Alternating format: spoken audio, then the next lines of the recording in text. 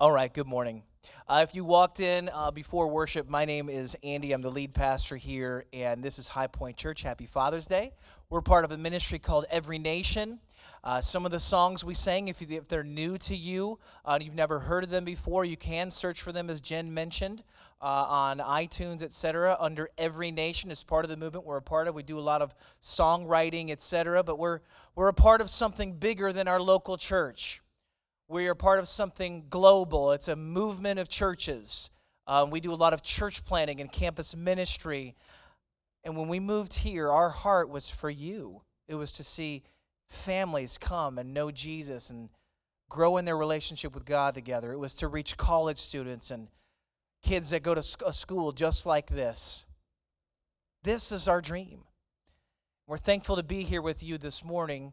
And as the father, so to speak, of this church, it's my pride and joy to see all that God is doing in your life. Love you guys. It's a privilege to be your pastor. Here's what I'd like you to do. Stand to your feet. We're going to read from Psalm 23 together. We're in a series called Baggage. Last week we talked about the baggage. We spoke of the baggage of self-reliance. And this week we have another bag that we oftentimes carry around with us. And what we're reading that's guiding us through what it looks like to live for God and to trust Him and to grow in relationship with Him is Psalm 23, one of the most famous psalms or famous passages in all the Bible. And if you were growing up as a Jew many, many moons ago, you would have stood for the reading of the Bible every time it was read to the people. And so that's what we're going to do this morning. We're not going to do it every single week, at High Point, but we're going to do it for this series. Let's read this together. Psalm 23, 1 through 6. The Lord is my shepherd, I lack nothing. He makes me lie down in green pastures. He leads me beside quiet waters. He refreshes my soul. He guides me along the right paths for His name's sake. Even though I walk through the darkest valley, I will fear no evil, for You are with me. Your rod and Your staff, they comfort me. You prepare a table before me in the presence of my enemies. You anoint my head with oil, my cup overflows. Surely Your goodness and love will follow me all the days of my life. I will dwell in the house of the Lord forever. Amen. You can have a seat.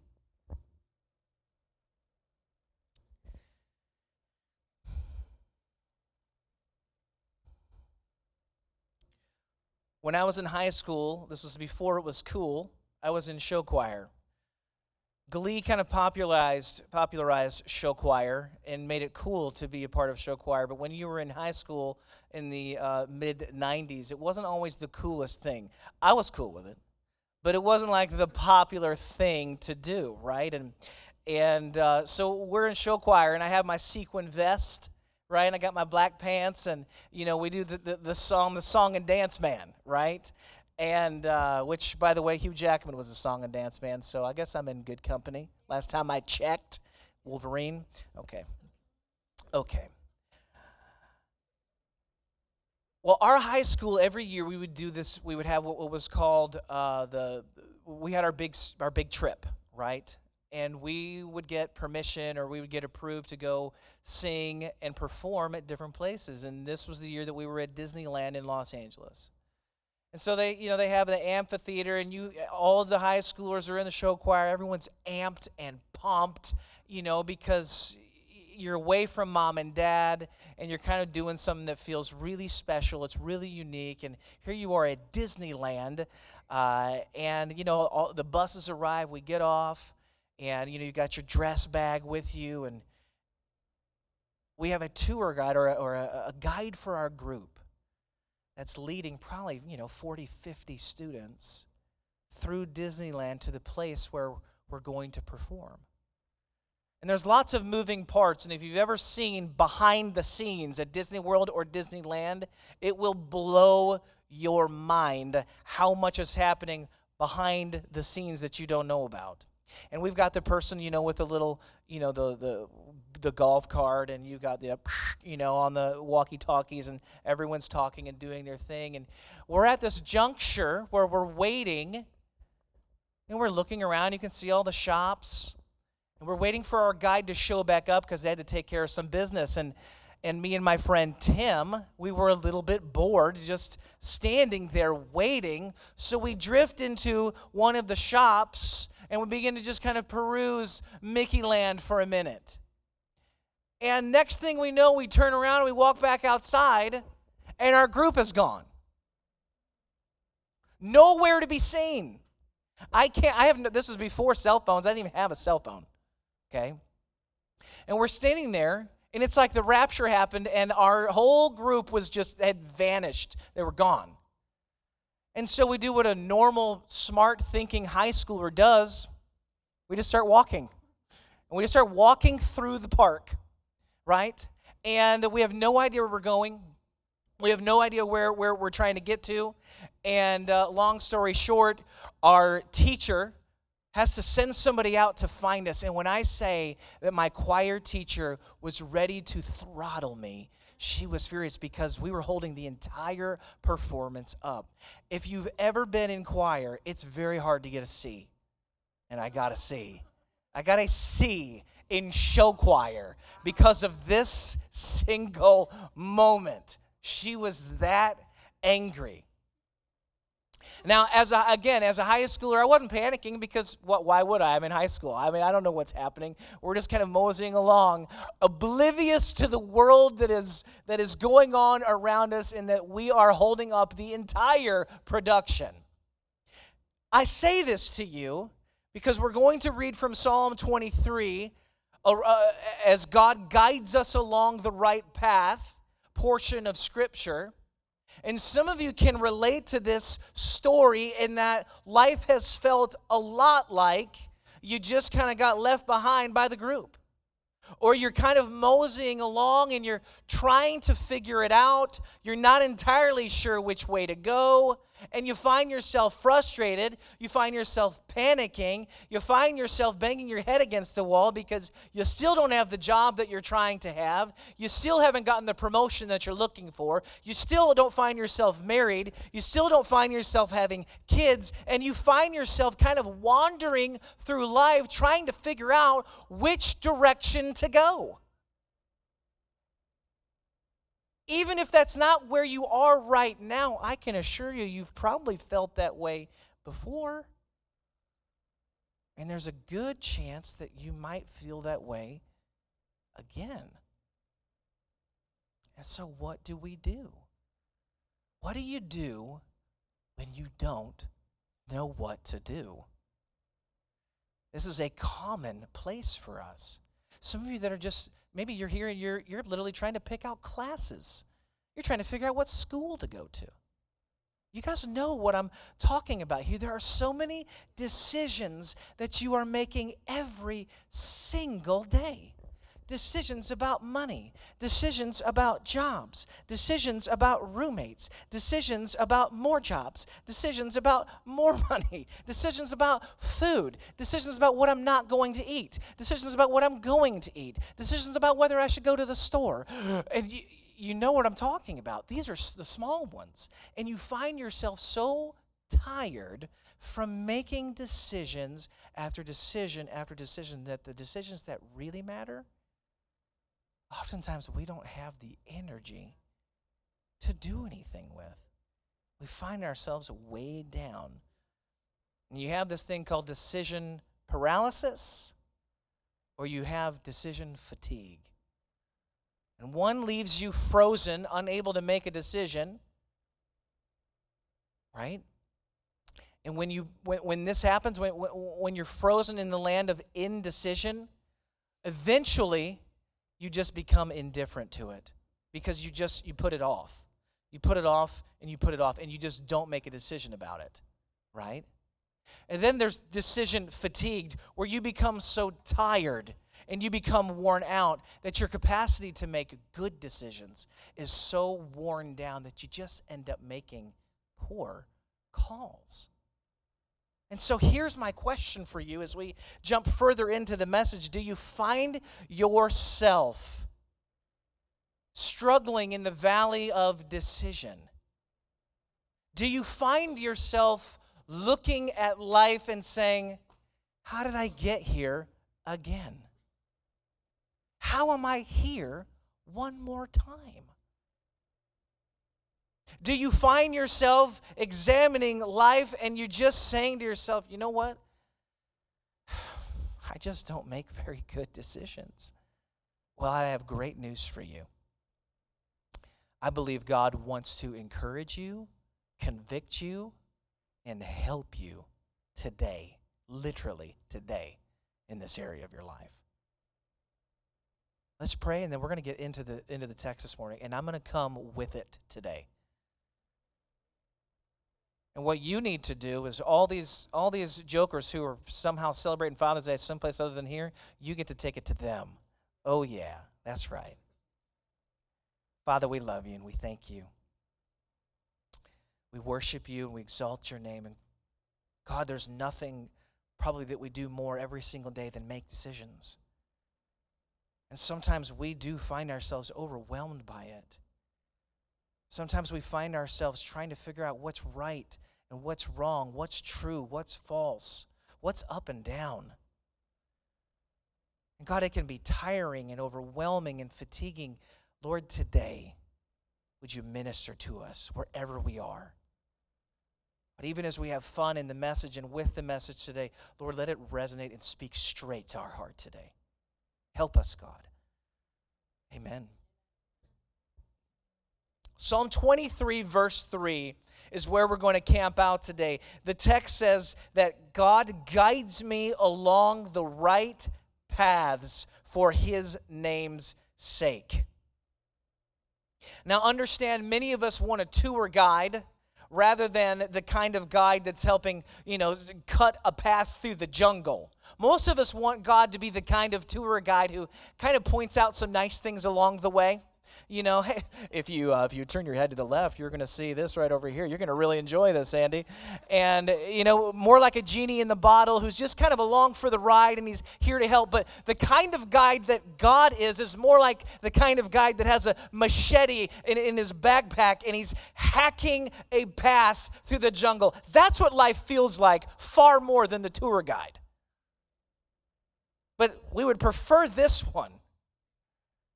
But the life of faith that God has called you to and me to does not look like that. It's hacking your way through the jungle many times. And the good news is this morning is I believe God is telling you to put down your blade and let him do the heavy lifting. It is God that guides me along the right paths for his name's sake. This is David, the shepherd boy that's writing this. David, the giant slaying, poet writing, crown wearing king. It's God that guides me. And when I think of David, I think of him as the shepherd boy. I think of the kid that's got some rocks in a sling, who's taking down giants. You know what I oftentimes don't think of him as? As a prophet. I don't think of David the prophet, and yet our Old Testament heroes of faith are all considered prophets, meaning that when they are writing the Old Testament, they're doing so looking forward in faith to the day that the Messiah would step onto the earth. Look at what Acts 2 has to say, verse 29. Verse 31 says, fellow Israelites, I can tell you confidently that the patriarch David died and was buried, and his tomb is here to this day. But he was a prophet and knew that God had promised him on oath that he would place one of his descendants on his throne. Seeing what was to come, he spoke of the resurrection of the Messiah, that he was not abandoned to the realm of the dead, nor did his body see decay. What are we getting at here? That when we read Psalm 23, and when you read these prophets of old, it's not just this little one-dimensional passage that should kind of help you feel encouraged every once in a while, or that you can just kind of write on your mirror and memorize. It's that you would understand that this passage is pointing to a shepherd, a greater shepherd, the one that you have ever experienced, who is fully realized in Jesus Christ. Who is it that's going to guide you along the right path? It's Jesus. And when David is writing as a prophet of old, he is by faith looking to the Messiah to fulfill what he is writing. Who is going to guide you? Let me help you out this morning. Jesus is. Jesus is the way, the truth, and the... That's right. He's the way. Meaning, he will show you which way to go.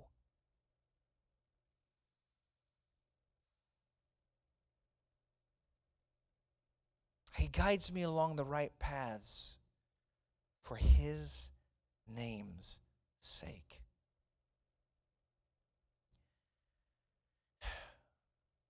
Confession. When I read the Bible, oftentimes I see myself as the hero in all the Old Testament stories. Okay. Like when you read David and Goliath, you're like, yeah, I would do that. And when you preach the message, the tendency is to preach as if, you and I are by faith. Use your faith and get some rocks and put it in your sling, and you too can be a giant slayer. But the reality is that isn't the picture of the gospel that we see. You see, we have the Israelites who are in fear and trembling at the giant that's in front of them, and you have David the prophet who is stepping onto the scene as the messianic figure, meaning he is the foreshadowing of Jesus Christ. And while we are standing on the sideline doing absolutely nothing like the people of Israel, Jesus steps up and he slays the giant of sin. Who are you and I in the story? We're the people who are doing nothing. We're the people who contribute absolutely zilch to the equation. You and I are not David in the story. We're the people who are watching, who desperately need a rescuer. And when the scriptures say that he will guide you and I along the paths of righteousness for his name's sake, it's not about you, and it's not about me. In fact, every great thing in your life has never been about your reputation, it's never been about your glory, and it's never been about your honor. It's about the glory and honor and reputation of the one who has set you free. It's about Jesus. It's about his name's sake.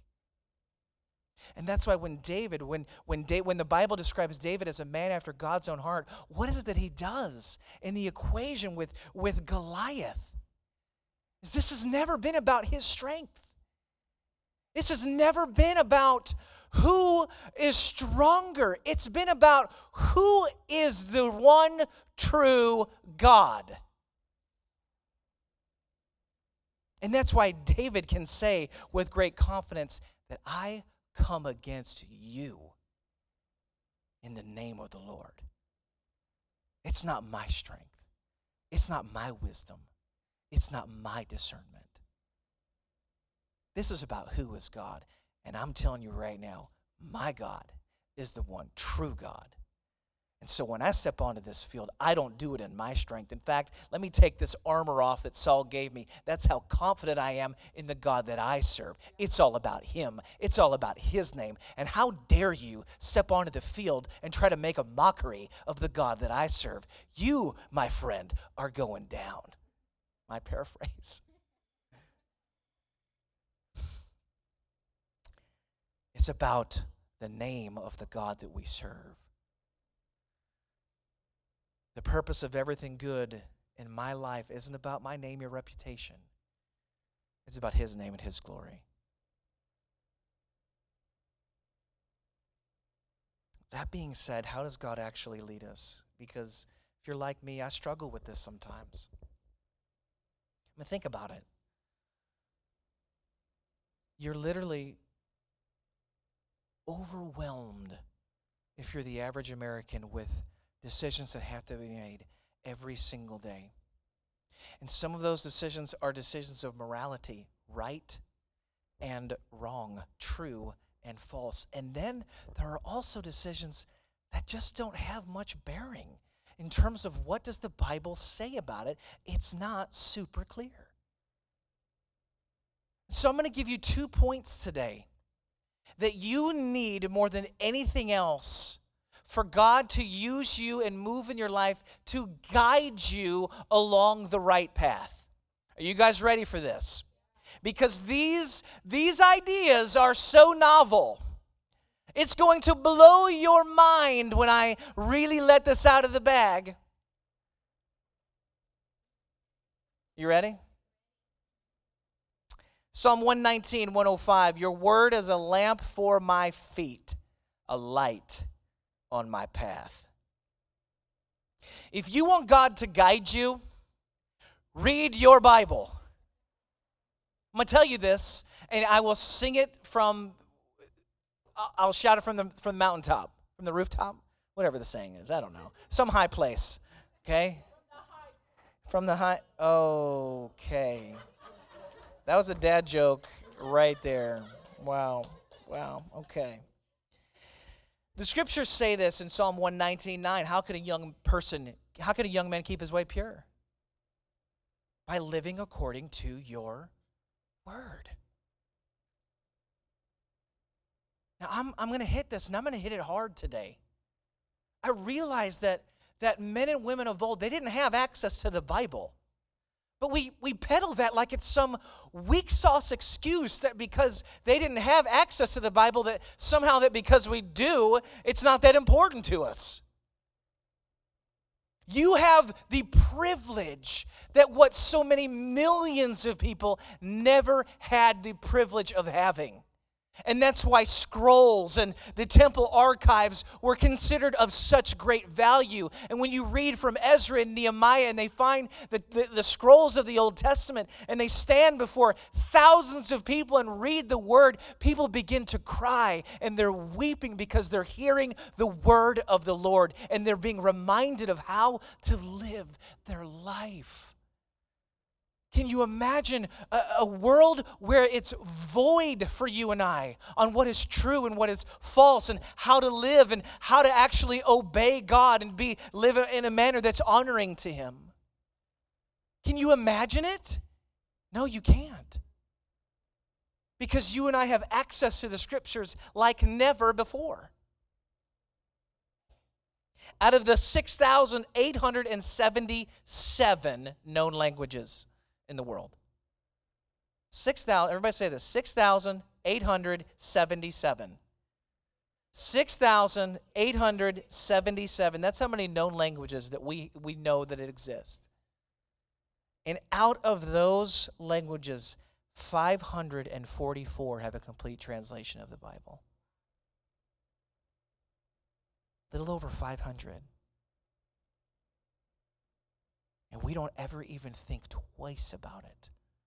Why? Because we have over 450 English translations alone. We have nearly as many English translations of the Bible as we do total languages translated with a biblical text. Now, I'm not saying that they don't have any translation. So if you start quoting that and putting it on social and somebody corrects you, there might be a portion of the Bible that has been translated in their language, but this is how many don't have or do have the complete Bible. And if you want to have a gripping video, watch as people are receiving their Bibles in their native tongue for the first time and see if you don't cry and find yourself convicted as a plane lands in different parts of the world with shipments of Bibles, and there are thousands of people waiting for the plane to land. And as they get their Bibles, they begin to cry, and they weep, and they get on their knees, and they thank God, because they finally have God's Word in their native language. And the reason we can talk like this The reason I can speak like this with such passion is because if you want God to guide you, He has given you what you need to at least know right from wrong, up from down, from the Scriptures. We know what is true and what is false and what is a lie from the enemy because we read the Bible, because we know what is true. And so when we find ourselves in a culture like my generation where we have uprooted spiritual growth from the Bible, meaning we've untethered growing in relationship with God with growing in relationship with the written word. We've disconnected the two. They're fragmented. So now you can have a relationship with God that is not anchored in the truth of the Scriptures. And therefore, every wind that blows through culturally, we decide whether it's true or whether it's right or whether it's wrong based purely on how we feel about it. Does that feel good? Well, I'm going to follow my heart. Well, you may be following your heart literally on a wide path to hell, if that's the course of action that we're going to take. It's hard to hear, isn't it? Well, what is it that reminds us of the narrow path? Jesus made it very clear. There are those, and there are few, and few find it, the narrow path. But most run with their shoes on down the wide path. The path that screams, just do what you want. If it feels good, it's got to be great. If it feels right on the inside, it must be true. And so we have defined and redefined things based on what we feel on a given day and in a given moment.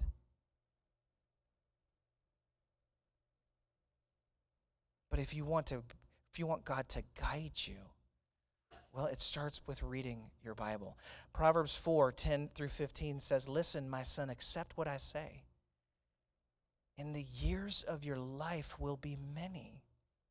I instruct you in the way of wisdom and lead you along straight paths. When you walk, your steps will not be hampered. When you run, you will not stumble. Hold on to instruction. Do not let it go. Guard it well, for it is your life. Do not set foot on the path of the wicked or walk in the way of evildoers. Avoid it. Do not travel on it. Turn from it and go on your way."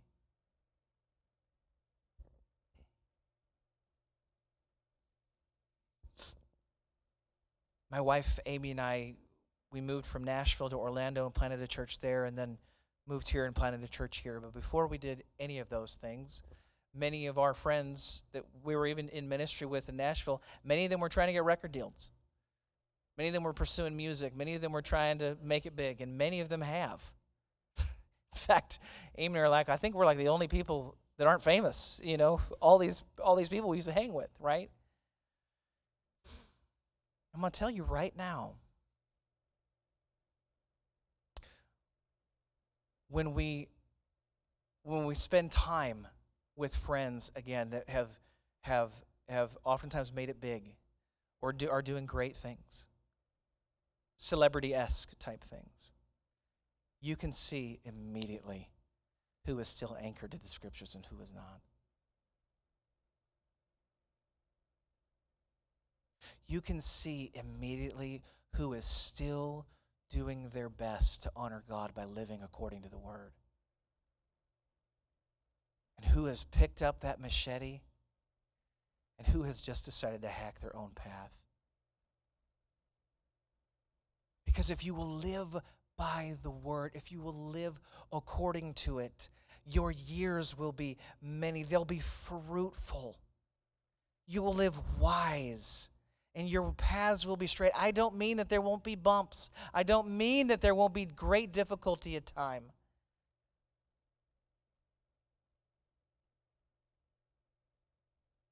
But church, if you want to live for God, if you want to make a difference in this culture, if you want to live upright before a perfect and holy God, it isn't up to us to guide ourselves along the right path.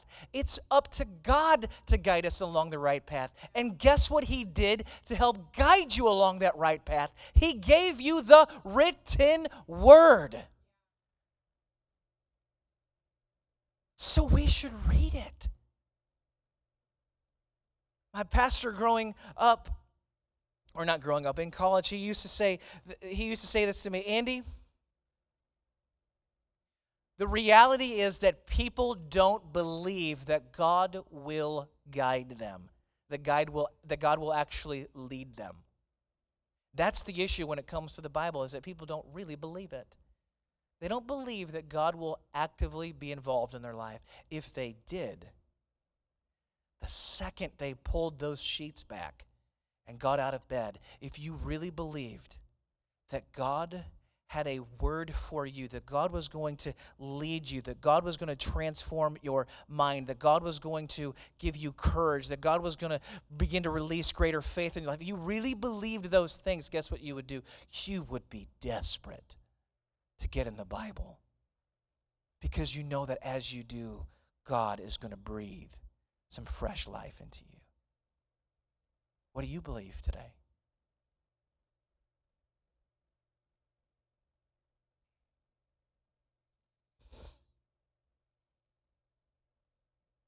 So we know we've got decisions that are about right and wrong, and the Bible helps us with that, but I'm going to be honest with you. There are a lot of decisions that are not covered by commands in the Scriptures. Should I buy this house? I don't know. Should you? I wish I could turn to Matthew 14 and God would say, buy that house. Should I move to that city? Should I marry that person? Should I be in this relationship? Should I take that job? Are there not so many decisions that you're left kind of trying to decide and sort it out and figure out what's right and wrong, and God, what do I do in this situation? And I actually am going to tell you this morning, many times I don't think the issue is about right and wrong. The issue is about wise and unwise.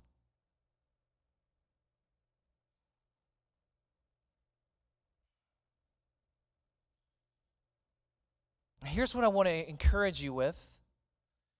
And it's going to take me a second to bring it all the way around for you. So just bear with me. Turn to Acts chapter 2, verse 38. After Jesus died and rose again, the disciples have scattered. The disciples had been hiding in fear. Their friend, their leader, their Messiah had died, and so the dream was dashed. And when people were asked if they were followers of Jesus, people like Peter denied Jesus. Went back to what he knew, and that was fishing. He's out on the water, and he's fishing, and Jesus shows up to him and restores him and sets him back on the mission that God had set for him. And he's filled with the Holy Spirit at Pentecost. And at Pentecost, here in Acts chapter 2, Peter stands up and he preaches in front of a crowd of thousands. And he preaches about the Messiah. And he preaches about Jesus, and that it's your sin and my sin and everybody's sin and y'all's sin that killed Jesus. This Jesus whom you crucified is both Lord and Savior, he says. And the Bible says that the people were cut to the heart. And they said, what do we need to do to be saved? And Peter, he says, repent and be baptized, every one of you, in the name of Jesus Christ, for the forgiveness of your sins, and you will receive the gift of the Holy Spirit. And moving forward, we see the Holy Spirit filling thousands of men and women literally in this moment. The Bible says that thousands of people are added to the church that day. They get baptized. They're getting saved. They're turning away from their sin. They're turning to Jesus.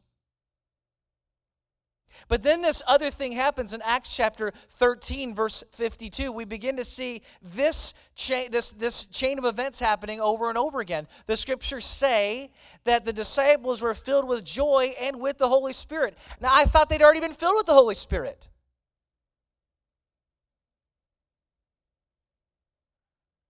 Didn't the Holy Spirit come on down in Acts chapter 2? And people are speaking in tongues and tongues of fire are on their head? Haven't they already gotten this? The answer is yes, they did. And so what we begin to see in the scriptures is that there is a continual filling of the Holy Spirit that needs to happen and is happening in the life of the believer. And that's not to say that each time you're filled with the Spirit that somehow you lost it and you're getting it new each time. It's that, like anything that is filled, you want to spend time in God's presence. You want to spend time with the Father. You want to spend time meditating on what is true and what is right, that your spirit might be filled with the very presence of God, so that when you're squeezed, guess what's coming out? The joy of the Lord. The disciples were filled with joy and with the Holy Spirit. Acts 13:52.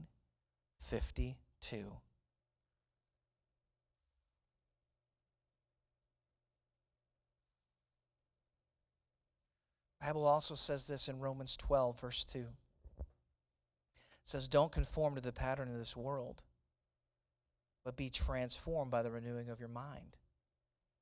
And then you'll be able to test and approve what God's will is, his good, pleasing, and perfect will. So let's connect the dots here for a second. If Peter is standing up and he's preaching, and people are saying, what do we need? And Peter says, you need to repent, that you might experience the power of the Holy Spirit in your life, that you might experience forgiveness in your life, that you might experience the turning away of your sin and turning to Jesus Christ. And then the scriptures are saying that these people are filled with the Holy Spirit again, and they're filled with joy again. There's a filling that's happening, a refilling that's happening. And then Paul, the same writer here, he says, man, don't conform to the pattern of this world, but be transformed by the renewing of your mind. How is your mind transformed? How is it that you're able to discern what is the right decision when the Bible doesn't make it clear? When there's not some express command on what you're supposed to do? Let me help you out this morning. If you are spending time in God's presence, he is making you new. The old man is gone and the new has come. And the Spirit that lives inside of you is literally renewing your mind and giving you the thoughts of God, that you might think like him, that you might look at things like him, that you might have a heart that beats like him. He changes you and he makes you new. But many of us are content with a one-time moment, a one-time prayer, a one-time baptism, a one-time moment where you experience the Holy Spirit, and you never spend time in the Bible, and you never spend time in God's presence, except maybe showing up on a Sunday morning every once in a while, which is really good and a great place to start. But it doesn't transform your mind, and it doesn't make you new. You're new in Christ, mind you. But you're not growing into the fullness of who he would make you to be. And guess what? High schoolers, that's for you. Middle schoolers, that's for you. Young professionals, married folks, divorced people. People who are caring for kids as single moms and single dads. Fathers, mothers, grandparents. No one has this moment of, I've arrived, but we all need to be continually renewed and transformed and filled with the Spirit. So how do we do this? We do this by having a heart that is continually repentant to God.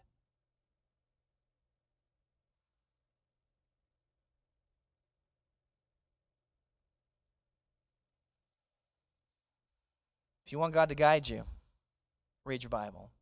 If you want God to guide you, point number 2, repent. Not rocket science this morning, is it? It's a word we don't like to use in church anymore, though. We don't like to talk about sin because we're an offense-happy culture. So anything that kind of feels uncomfortable or confrontational, well, we don't like to talk about it. People are going to leave the church. People will walk away and not return. Jesus was not afraid to hurt some folks. He hasn't been afraid to hurt me in my life either. That doesn't make him ungentle. It doesn't make him not meek or humble, but he will confront your sin. And in this moment, you have a choice to humble yourself and be repentant, or to resist and continue to live your life and hack your path in pride, protesting God the entire way.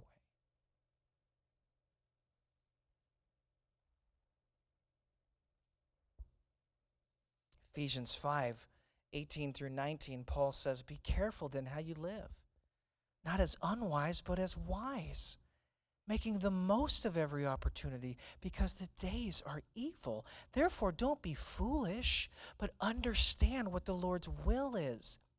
Then he says something interesting here. He says, don't get drunk on wine, which leads to debauchery, but instead be filled with the Spirit.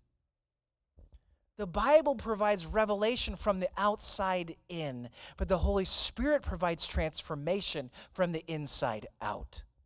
And guess what? If you want to be the kind of person that God is guiding to paths of righteousness, guess what you need? You need the Bible working in your life. You need to be someone who's reading it, who's paying attention to it, who's meditating on it day and night. But you also need to be the kind of person who's willing to get on their knees and say, God, forgive me. I'm repenting to you right now. I was out of bounds here. This wasn't right. This was wrong. This is sin. And I know because you are a holy God that this isn't right. And therefore, Lord, I'm giving this to you and I'm turning away from this.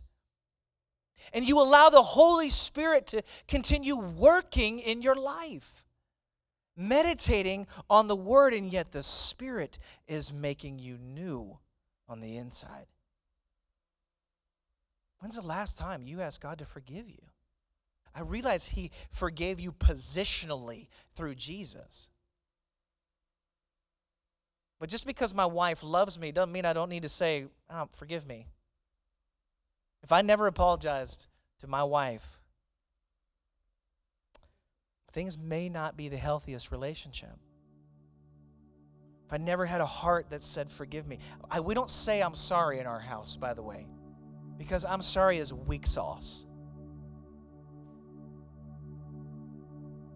If you've got something on your heart that you know isn't right, then you need to ask for forgiveness. Forgive me. That wasn't right. I'm sorry for what I did. Forgive me, Lord. Forgive me.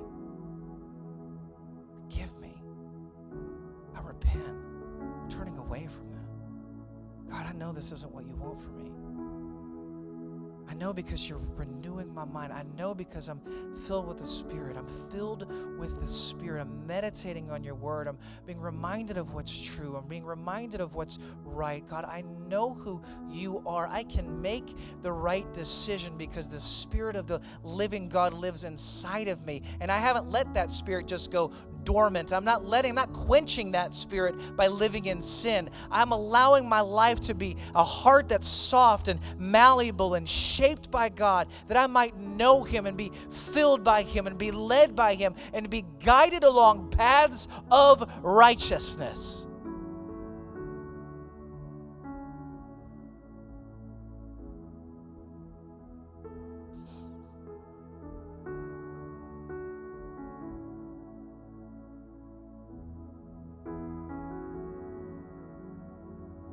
Preach this because I just want you to read your Bible or because somehow I want you to have a happy moment with Jesus. I'm sharing this with you, and I'm being reminded even as I'm preaching it to myself.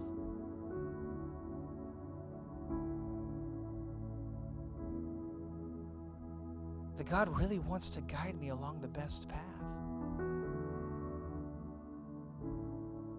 But if I can't hear his voice, if I don't spend time in his presence, if I'm not meditating on what he's already told me, then it's going to be very hard for me to hear him when it really counts.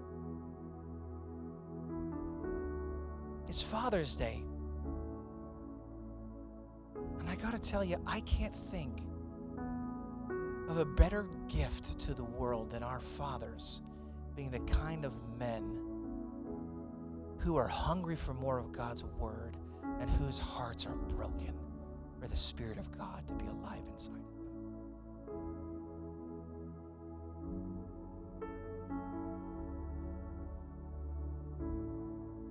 What are you going to do today? You're going to be a man or woman who runs after God and his word, has a heart that's soft and open to him. If you do, I can promise you're going to begin to hear his voice. And he's going to guide you in ways that you haven't felt guided before. And you can let down that baggage of trying to figure it all out on your own. The weight of trying to decide all these things in your own strength. Amen. Father, thank you. Go ahead and stand to your feet, church.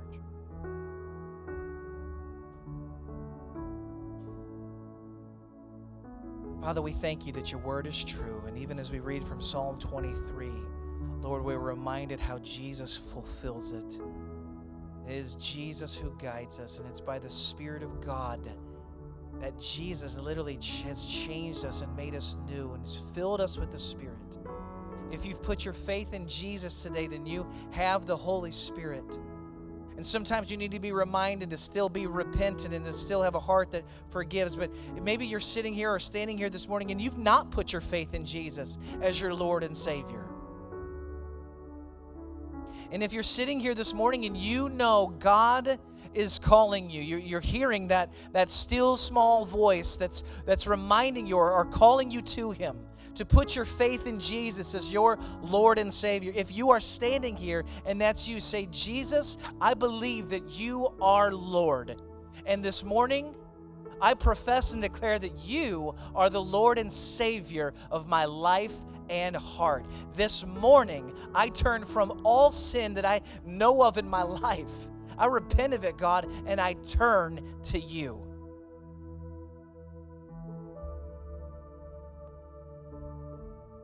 And if you're standing here this morning and you have professed Jesus and he is the king of your heart, but you know you've drifted into apathy, you know that you've just wandered from, and you just have a lackadaisical attitude about living for him, about following him. Say, Jesus, thank you for dying for me. Thank you for being my Lord and Savior. This morning, I am returning to you. I repent, Lord. And I'm asking, God, that you would help my ears to hear you and my eyes to see you. That you would lead me afresh. I turn from the sin in my life and I'm turning to you, Lord. Thank you for making me new. Thank you for making me new.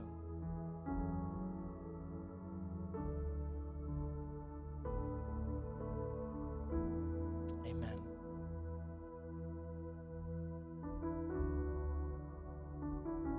If you want God to guide you, read your Bible. If you want God to guide you, have a heart that's repentant. Start there. Start right there. And if you don't actually know how to read the Bible, there's a great place to begin at our church that's called Foundations. We've got a class that's already going, but we do them throughout the year, over the summer, during the school year. This is a great moment for you to grow in your faith. Amen. Happy Father's Day.